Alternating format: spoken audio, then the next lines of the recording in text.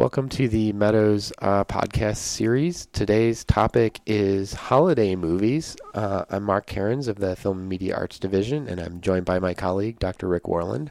Hello, good morning.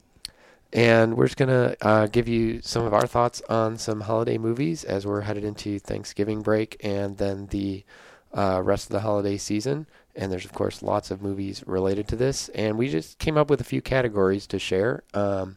And hopefully maybe recommend some things that you haven't seen or haven't seen in a while, or remind you about some things that you may have forgotten. Mm-hmm. So our first question, which was kind of to get us started, that there's so many of these holiday movies that even film professors haven't seen them all. No. So, Rick, what's a sort of classic holiday or Christmas movie that you've never seen? Well, I think probably the one that's the biggest glaring spot and hole in my knowledge is the original Miracle on 34th Street from the late 1940s with Natalie Wood when she was just a child. I'm quite a fan of her when she was an adult, but I've never seen that movie, and it's one that everybody seems to love, and I'm not opposed to it. I just, for whatever reason, I've never, there's sometimes people like, oh, well, you're too good for it. Not at all. I just haven't seen it. That's just kind of funny because I feel like I can't make it through a holiday season without turning on the TV and catching it at some point. Or some remake of it. Yeah, well, and there's, of course, multiple remakes. I just came across the other day Ed Wynn, who was, the Mad Hatter in the original animated Alice in Wonderland, and Mary Poppins' aunt or uncle. He's apparently in a TV version. Which I had never seen, but then came across this, and I'm like, I'd be really curious because he seems like he'd be a weird Santa Claus. he had kind of, he had that sort of almost insane vibe about him, too. That's like in Mary Poppins when they're doing I Love to Laugh, it's just like this guy's kind of crazy. Well, he was perfectly cast as the Mad Hatter. Yeah. So I had two that I thought of, one of which I know you're going to mention later, so I'll save that one and not spoil the thunder. This is probably not actually a classic, but somehow I feel like keeps coming up in conversations, despite the fact that it should have been relegated to the dustbin years ago, is Jingle All the Way, the Sinbad and Arnold Schwarzenegger Christmas movie. Oh, yeah. Where they're both trying to get the same toy. And see, I know the plot, but somehow never got around to seeing it. And now I feel like I feel almost like I should be obligated to, but it's probably not worth spending my time on. It may or may not be. We hate to offend Sinbad and Arnold fans out there, but it's one of those things that I guess if you don't look at it for a while, maybe there's a kind of nostalgia factor in looking at, look at those old cars and things like that. So. Okay, so get with our credentials out of the way that we have not seen Christmas movies. So far, nothing we got here. Yeah, let's do some recommendations on stuff. We kind of broke these into a couple of categories, but let's start with favorite classic Christmas film, which you can sort of define classic however you'd like. What do you have, Rick? Well, one of my favorites, and I think it's a lot of people's, is A Christmas Story from 1983. That's so successful now for the last 30 plus years that on Christmas it was about a 24-hour marathon that they run on TNT or one of the cable channels. They run it 24 hours continuously, Christmas Eve and Christmas Day, and it's almost like that show where they just do the fireplace log and there's nothing else. But it's probably people know that this movie, when it was released in 1983, was more or less a bomb. It didn't have any stars. The adults in the movie are the fine old character actor who I've always loved, Darren McGavin, and the actress Melinda Dillon plays the mother, and she's probably most famous prior to that for being the mom in Close Encounters of the Third Kind. Mm-hmm. So far, Darren McGavin in the early 80s is, again, not a big star, but it's a kid movie, and it's so wonderfully made, and it's so funny all the way through that people started rediscovering A Christmas Story on cable television and home video in the early 80s, and it really really built thereafter until pretty much no one could understand why this movie wasn't a success originally. And that's the filmmaker that's Bob Clark, right? Who was not necessarily known for heartwarming family films prior to that. No, his previous movie to that was the gross-out comedy classic Porky's in 1981, which, by the way, is not only not a terrible movie, it's a fairly interesting movie in different ways, and not just for the leering and so on. Yeah, Christmas Story is such a good choice. And yeah, at the marathon where it's just on all day and you kind of put it on in the background and catch different parts at different times. My wife is from Cleveland, and so they have a connection there. That's of course a lot of it was filmed in Cleveland. And last time we were in town over the holidays, the house from it has now been turned into a Christmas Story museum. And I think I read that. Walk through it and stuff. Oh, that's great. Yeah. Yeah, it somehow, I don't know, somehow doesn't come. You see the outside, you're like, oh my gosh, that's the Christmas Story house. And you walk in, you're like, well, it just looks like a house. I don't feel a sense of movie. That Ralphie and his family don't seem to live there in the 1940s anymore. but actually that was based on a novel, which I just love the title. The novel's called In God We Trust, All Others Pay Cash. And it was written by Gene Shepard, who was a New York DJ and radio personality, and he was an essayist and raconteur. And that's actually Gene Shepard doing the voiceover narration as the adult Ralphie in the movie, and that adds a lot to it as well. Yeah, that was something I didn't realize till I had seen the movie numerous times, but then when I was a little bit older and actually reading through the credits, like, oh wait, the narrator is the author of the book. That's cool. Yeah. So I'm going to even go a little bit older for my classic one. And mine is Santa Claus is Coming to Town. It's the 1970 Rankin Bass stop motion animated one. Okay. And they have a bunch of those sort of done as TV specials, in sort of the half hour or 60 minute, with commercials length. And that's one that I still think is just really cool, that kind of style of animation that's like stop motiony and kind of herky jerky. They have a very particular style to their puppetry in the Rankin Bass movies. And there's several of those. There's Rudolph the Red-Nosed Reindeer is also a good one. But the Santa Claus Coming to Town, I have sort of a personal nostalgic connection to that. My younger brother was like obsessed with it and watched it every day for like 2 years straight, like year round. Oh my gosh! So it was on a lot in our house, but sounds like. But it's also I think just it's very sweet and clever and kind of. I think of all the ones those Christmas specials they did, it was the best one. It really a lot of them were sort of based on a song. So there's the one based on, or a story, one based on the night before Christmas. There's one based on Rudolph the Red-Nosed Reindeer. Yes. There's one on Frosty the Snowman. And this one was based on, the song Santa Claus is Coming to Town, but really built up this whole backstory and world about how this character human came to be raised by elves and learned how to be a toy maker. And it really kind of works as like a story, and just every now and then there'll be a little bit where you're like, oh, and that's where that part of the song comes from. And at the end, when they sing the song, it's like you've seen how all the parts came together. I actually don't know that. I've seen that one, of course, many times back in the day. And when I was a kid, I'm a baby boomer, and when I was a kid, it seemed like there was a new one of these shows, one or two of these Christmas specials that were often really good. And they seemed to appear, especially in the late 50s and 60s, about once a year. That one, is that the one? I think I'm thinking about Rudolph the Red-Nosed Reindeer, where one of the elves really, his secret desire is to really be a dentist. He doesn't want to make toys. That's Rudolph the Red-Nosed Reindeer. There's a great line in that one where, the head elf is like, what's the matter? He's like, well, I just don't like making toys. He's like, oh, is that all? Wait a minute, you don't like making toys? And then there's like a little game of telephone with all the other elves telling each other, Herbie doesn't like making toys. Yeah, those were really good. Those guys were on a roll because they also did the feature film that's I enjoy a lot, which is called Mad Monster Party from the mid-'60s during the height of all the renaissance of the Universal monster movies, and you see all of the characters from the Universal horror films, and the lead guy, I don't know who the actor is, but the entire the man who's the sort of innocent who's lost in the monster world, the actor is doing a Jimmy Stewart impression. The entire that's the character. He's Jimmy Stewart. I don't know how they quite got away with that. It was very good though. They have in Santa Claus Coming to Town, the narrator is Fred Astaire, who looks like a Fred Astaire was if he was a stop motion puppet. Exactly. So anyway, that's a good nostalgic one for me. But I think I've seen that recently. That's actually still one we got on Blu-ray when it came out, and we'll watch it with our kids. Every holiday season. I think still holds up. Yeah. All right. So those were classic films. So we went back to the 80s and 70s. And I did just pull up when you were saying they had all these movies. Rankin Bass between like the mid 1960s and like 1980, it looks like put out about 25 or 30 of these things. They were just cranking them out. Yeah.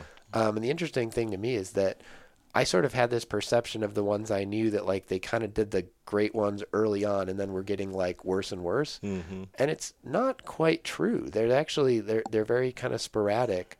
So Rudolph the Red-Nosed Reindeer was like one of their first ones, which I think is very strong. But they had a couple of ones that I don't know if they were flops financially or not, but certainly I don't think are done as well. And then came back with some strong ones and then had flops again. So it's just interesting kind of looking at that. Well, they would run all those Christmas specials in that day. That was the day of the 3 network dominance, and usually in December until from basically Thanksgiving till New Year's Day, there were lots and lots of reruns. They didn't put out new episodes of different shows, and so those Christmas specials helped fill a void in that particular period. Well, and I think they still do that. I think you can still like all of those classic Christmas specials. It seems like, I don't know if it's ABC or CBS but like one of the major networks will like run them as like a, like this Thursday only, catch this thing that's been out for 60 years. Exactly. It's yes. Easily available in other places. Other places not cut up and no commercials, but yeah, here Right. it is. Yeah. Okay, so with those as the classics, how about some newer movies? And again, I'll sort of leave you to define newer how you would like. Do you have a favorite newer holiday film? Well, taking off from the Santa Claus is Coming to Town, it's actually not one of my favorite movies, but it's funny. It's a big favorite of my daughter Emily and a lot of people her age. But it's Elf, the Will Ferrell movie, which is, I think, kind of based actually on Santa Claus is Coming to Town. It's a similar kind of premise, and the whole idea that Will Ferrell, who's like 6'4" or something like that, is the world's tallest elf, and Bob Newhart, of course, plays his father, and when Will Ferrell's like sitting on his lap yes, and is like, yes. Through the magic of cinema, not he's like normal 6'4", but Bob Newhart, who's already not a large person, is like shrunk down to like 2 feet. Yes, and Newhart is always. I mean, I've never not had Bob Newhart in my life as a television personality and a comedian, and he hasn't changed. And it's hilarious. He's just that dry. That dry humor all the way through. That is quite a good one. I'll say that one I always liked till about maybe like 10 or 15 minutes before the end. I think when they go into Central Park and have the basically the evil police on horses like chasing Santa, it gets really weird and like they're trying to have a big action climax in what's essentially like a family comedy, and I don't know. But I like most of that movie a lot. I think it's quite funny, and they just didn't kind of know where to go at the end. I'll say my favorite newer one is Love Actually, which is, not precisely about Christmas, but set around the holiday time, and certainly I think would qualify as a holiday movie. And I'm a sucker for the big ensemble dramedy type of thing. Hard to pull off. Yeah, it is, and I think that one pulls it off pretty well. Not all the storylines are quite as strong as the others, but I like it quite a bit, and I really like at the end how they build. In contrast to Elf, I think the climax of this one works really well, where you're kind of intercutting between several of the storylines, and it's always like one person rushing off to tell the other person they love them, but it's like 6 different things. 6 different versions of that at the same time. Yeah. And it's a very sort of sweet movie, and I think gets a little bit at the complexity of relationships. It's the great one where oh my gosh, I'm blanking on the guy's name. He plays the old rocker. He's oh my, you brought this up. He's got like the squid in Pirates of the Caribbean. He plays Davy Jones, Richard Nye. Oh yeah, okay. Or yeah, Bill Nye. Sorry. Yeah. Where he's the aging rocker, and like he has the #1 single and goes to this big Elton John party, and then he comes back and like goes to his manager's house, and his manager's like, "What are you doing here? You should be partying." He's like, I was with all these people, and I sort of realized I'd rather be hanging out with you drinking. Like after all this, turns out you're the love of my life. And that's the one where Hugh Grant is the British Prime Minister, right? Yes. Yeah. Maybe not 100% believable. Billy Bob Thornton is the U.S. president. Actually, played a Yeah. little more believable. Yes, I think maybe Um, that's true. But that's good. One note, if anyone is looking for these movies, we made this mistake once because my wife and I both really like that movie, and it's a great holiday film. And we had some family over one time they were like looking for a Christmas movie to watch, and people hadn't seen that. We're like, oh, let's throw on Love Actually, in this sort of large family group. And so just a heads up to anybody, because we had just totally forgotten that one of the couples meets. They're both like porn stars or stand-ins for porn stars, and they meet remember on that. I this haven't set. And like they're sort of having these conversations while they're naked and they're checking the lighting and everything. And so kind of like maybe 30 seconds before that scene hits, we're like, wait, maybe this wasn't the best suggestion. So recommended, but maybe not for the younger kids. Yeah, not for the whole family. Yeah. Okay, so then two other quick categories we can hit is overrated and underrated Christmas movies. So do you want to start with a movie that not necessarily is terrible, you think is sort of overrated as a Christmas movie? Well, I mean, I don't think it's per se over. I don't know. This will just only inspire hatred. But I'm not a big fan of the 1954 White Christmas. And I think it's too long. And I looked up, we had that discussion yesterday. We were talking about this, and I said, well, I think you said you've never been able to get through Yeah, it. that was one of the ones I was going to say I've never seen because I've never made it all the way through. It's like 2 hours and 15 minutes, and so it's an epic. It has beautiful production design. Bing Crosby and Danny Kaye are wonderful. It's the Irving Berlin songs. It just feels a little long to me, but I know a lot of people completely love it. It's a real post-World War II movie because it's all about this sort of reunion and recognition of a general at the end of the movie.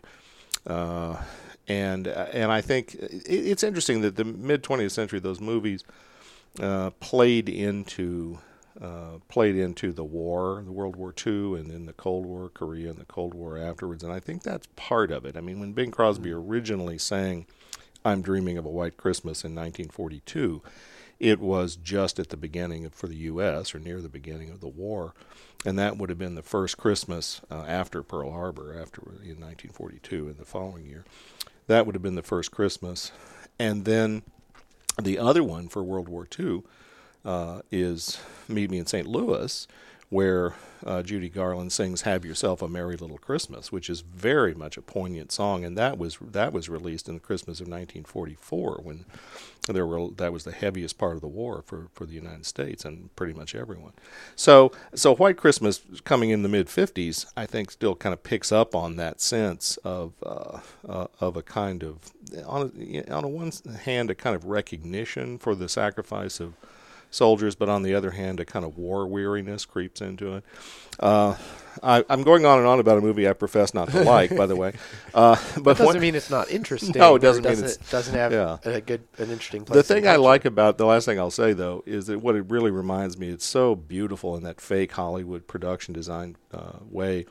And it reminds me of a quote by the German producer and director Ernst Lubitsch, who said, "I've seen Paris, France, and I've seen Paris, Hollywood, and I prefer Paris, Hollywood."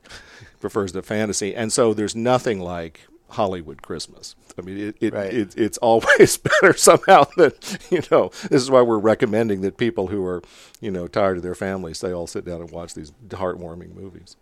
Or if you love your family and you're having a good time, you can sit down and watch a movie too. Yeah, it takes the edge off. It's interesting when you're mentioning those songs and kind of where those come from historically. That's one of the things I just find fascinating is there's this period of musicals where I feel like it was more about the getting the right stars together and the production design, and you're kind of using pre-existing songs that maybe had been in another musical or just sort of old classics and bringing those in. And then at some point there was sort of the transition to musicals being, they want to have songs that are specific to that musical, and it's, either new or was, it's something off Broadway that was new when it was performed as a musical and they make it into a movie.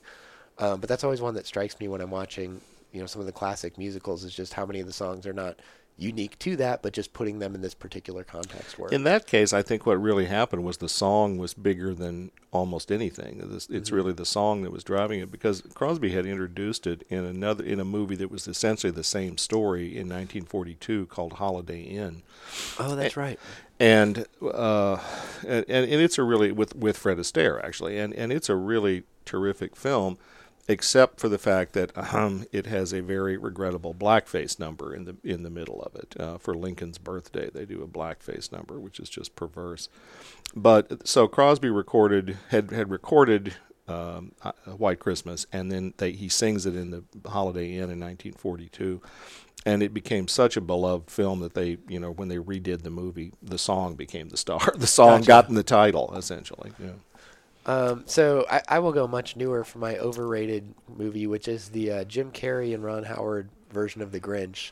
And I don't actually think it's a terrible film. It just feels like wholly unnecessary. And if you're going to devote time to watching a story of The Grinch, watch the old Chuck Jones and Boris Karloff version, which is fantastic. Right, the original animated one, which just captures that story so well, and Karloff's narration is amazing. Even when I'm we have a bunch of Dr. Seuss books at home, and I'll read them to the kids.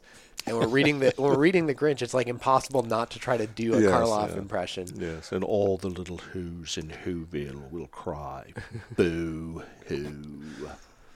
And that I'll give credit to Ron Howard for the production design and everything, and really kind of bringing the Dr. Seuss world into live action and matching the look of things that. Often Dr. Seuss does not look realistic at all. No, and that's the whole finding point, a way to create it. And I think Jim Carrey, if you were going to make a live action Grinch, Jim Carrey was probably the right choice for it and does a good job. I don't know why. Surely the two of them could have done something better with their talent. Or different or something, yeah. And in fact, apparently, Jim Carrey really, by all the reports, really suffered for his art, because he spent hours and hours in that makeup, which was just claustrophobic. And he says so, too, that at a certain point he was consulting with like a Green Beret or Navy SEAL or something about how to do these mental relaxing exercises so you can lay without moving, essentially, or not freaking out for hours and hours, because he just had all this heavy makeup on. And of course, speaking of Karloff, it was the same thing when Karloff played Frankenstein back in the day. Not only does it take a lot of time to put on tons of makeup, when they say we're done for the day, sometimes you spend an hour or 2 hours just getting it off. Yeah, and so again, credit him for, as you said, suffering for his art. And I think he does what he can, but it ultimately comes down to it's a 20-minute, half-hour story that they're trying to find a way to stretch to 2 hours, and I think most of the things they add to stretch it actually make the story worse.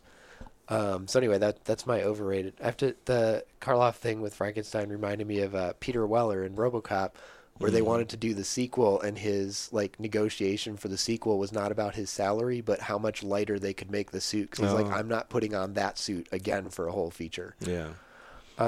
Okay, so let's move to more positive things. How about underrated Christmas movies? Something that maybe people forgot about, or that you think doesn't get the credit it's deserved? Well, I didn't absolutely come up with that one. I think that would be originally that would have been What Happened to A Christmas Story, but that didn't really last very long. But in terms of a movie that I think is that had a kind of precedent for this was Frank Capra's It's a Wonderful Life from 1946, which is hardly an underrated movie at this point. But you're going to have to make the case for that being underrated. No, it was similarly, though, it was not at all successful when it was released, and it was kind of a bomb. It was an independent production that Capra's company that he was a part of produced it, and it didn't do well. And as a result of that, it fell into the public domain. And so in about the late 60s or into the early 70s, television station programmers all across the country realized that this was a really pretty high-quality film with Jimmy Stewart as the star, and it was free. And so you didn't have to pay anyone for the rights. And so they would run It's a Wonderful Life all the time around Christmas. And so the whole idea that it became this beloved Christmas movie is really a kind of a roundabout way. And what's wonderful about It's a Wonderful Life is the fact that it's not for most of the movie, it's not at all heartwarming. It's about increasing desperation and frustration of the main character, and it's really an interesting roundabout way in which this became this, beloved family classic. Well, I gotta say, this is not very holiday spirit of me, but what bothers me about that movie is I really like movies. I like the bad guy to sort of get their comeuppance or get their just desserts, and like basically that movie ends with the rich banker who took the money and hid it in the first place keeps all of his ill-gotten gains. Absolutely. And everybody else in the town suffers. Like, these are poor people who are all giving their money to Jimmy Stewart to keep the bank open, and they're just all going to be in more trouble the next day. You're right that Mr. Potter is absolutely unbowed and unpunished. We don't have him dragged away by the police at the end. He kept the money that he just physically stole. That's the movie I want to see. Is It's a Wonderful Life with an end scene where they mob Mr. Potter's house. Yes, and burn it to the ground. Well, that sort of happens. Of course, another movie that really is a takeoff from It's a Wonderful Life is Gremlins from 1984, which is one of my favorites. And Gremlins is just packed full of references to all sorts of movies of the past, and with the aesthetic of Warner Brothers cartoons, including a cameo appearance by Chuck Jones, who produced and directed How the Grinch Stole Christmas, the original special. And Chuck Jones has a cameo in the film, which I think was just a way of indicating that's what we're going for here. This is like a Warner Brothers cartoon from the 40s and 50s.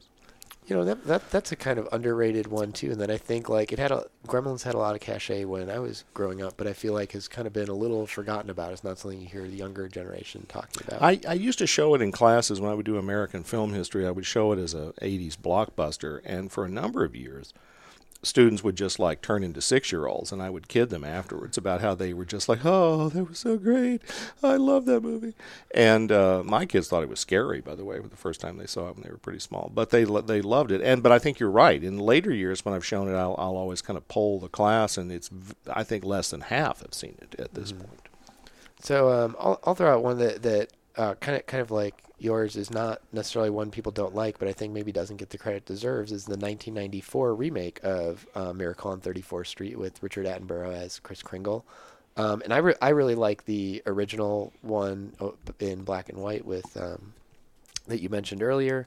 So it's not that there's anything too bad about the old one, but this was kind of one of the rare remakes that I thought hewed close enough to the original and keeps the same charm and sweetness, but is enough its own thing to be kind of worth watching in its own right. And Richard Attenborough, obviously very talented as a director and actor, and probably 50 years down the road when all is said and done, I think might be better remembered for his work as a director. But this was him playing sort of like the jovial, innocent old man. I mean, Kris Kringle is kind of a take on his Jurassic Park from a year earlier, where he's just like the kid, the old man, but kid in a candy store. In Jurassic Park, he's very naive and kind of doesn't sort of realize what he's let loose, but you believe he's kind of good-hearted about it. And he makes a very wonderful Kris Kringle in this. And one of the things I love about both those movies is most Christmas movies that have a Santa, it's either you sort of accept there is a Santa and it's sort of this magical land, or they're, more grounded in reality, like an It's a Wonderful Life or A Christmas Story or something like that. And both of the Miracle on 34th Streets, I really love that they kind of explicitly refuse to say whether he really is Santa Claus or not, and kind of leave it to you to kind of make up your own determination. If you believe, yeah. Yeah, but anyway, really well done, really sweet, and I always enjoy watching both the original black and white one and the Richard Attenborough one around Christmas. I'll have to see those both. Yeah, I really will. Maybe just one at a time. You don't need to double feature it. Okay, so just to wrap up, without sort of long explanations, if you've already seen all the things we've talked about, and are still looking for some more things to hit, more sort of holiday movies, we were just going to do sort of quick hits and some recommendations in some different genres. So, how about in the TV side? Any sort of TV specials or that sort of shorter form thing you'd like to recommend. Well, we've talked about some of those, but I think for a lot of people, and I remember seeing it the very first time it was on, which was A Charlie Brown Christmas from 1965, and more than 50 years on, that show is still it's still great. And it's interesting because most of the Christmas related movies we're talking about are really very secular. Mm-hmm. When Santa Claus and snowmen show up, it's clearly very secular. But Charles M. Schulz was a devout Christian, and he wrote a religious holiday special for the Peanuts gang. Linus reads from the Bible, the kids stage the nativity, and it's very, very, it's a sincere and not at all overwrought expression of religious faith, and it's just it seems I don't know what there was a delicate balance about how they achieved that it's not smarmy. And you just think it's funny, it's touching in the right kind of light way that Peanuts always was at its best, and that show is a big success. I love that you use the word sincere, because if you remember the Peanuts Halloween special, where Linus is waiting for the Great Pumpkin, that's how the Great Pumpkin decides. He'll come to the most sincere pumpkin patch. The most sincere. That's great. And Linus was always very precocious, and he was this like budding intellectual who was had a security blanket and sucking his thumb, but he was always the most erudite of the group, which was very funny. So I mentioned the Rankin Bass stuff. The Rudolph the Red-Nosed Reindeer is, I think, another great one out of there if you're looking for the TV special type of thing. Also, if you were looking, you're right mentioning the Peanuts one is kind of the rare Christmas movie that really is a fairly religious Christmas movie and not secular. The Rankin Bass have a few more in that category, so if you're looking for something else like that, Little Drummer Boy I might recommend. Yes. It's another one of the stop motion. And then I got to mention the Garfield Christmas special, which is the animated one, and I think they were very much trying to just sort of copy the Peanuts models. There's like a Christmas one, a Thanksgiving one, a Halloween one. And it's nothing like groundbreaking or as sincere as Peanuts, but it's a fun little 25 minute animated thing with Garfield kind of learning the true meaning of Christmas. Which always seems to need to be instilled. Right. Okay, how about let's go back to movies. How about some comedies? Anything we didn't hit that you'd recommend there? Comedies? Well, again, I'm going to come back to almost to Gremlins again, because I think Gremlins is mostly pretty funny. And one of the things that I admire about that film is that probably into the third act, as they're just about to start the mayhem where the gremlins just obliterate the town and the plot's moving forward, they stop, or they significantly slow down so that Phoebe Cates can tell that old horror story about her father went missing on Christmas, and then they found him weeks later stuck in the chimney dressed as Santa Claus, and he was dead, and she's traumatized as one would be by this. That seems reasonable. Yeah, but the fact that they stopped this out of control action comedy to tell this this old sort of spook story is very I admire that a lot. All right, and I'll throw out not one of my favorites, but particularly if you have younger kids, I think one that the kids always seem to enjoy is the Santa Claus, the Tim Allen one, where he accidentally kills Santa Claus and then has to become Santa Claus. And there's a hilarious premise right there. It is. They somehow milked it for a couple of sequels, but that's one that again is pitched pretty young, but I think is funny for the kids and certainly inoffensive. And I don't know if this is a comedy or a drama. It might kind of bridge the two, but The Nightmare Before Christmas. Whether that's a Halloween movie or a Christmas movie, I'm not sure, but definitely the sort of climax takes place around Christmas. It's interesting that going back to the middle 19th century through much of the 19th century, there was a close proximity between the ghost story and a Christmas story. Because if you think of Charles Dickens' A Christmas Carol, it's really more like a horror story. It's more like a kind of Twilight Zone kind of story. And again, he understands the true Scrooge understands the true meaning of Christmas at the end, but it's a dark story, and that's the whole point.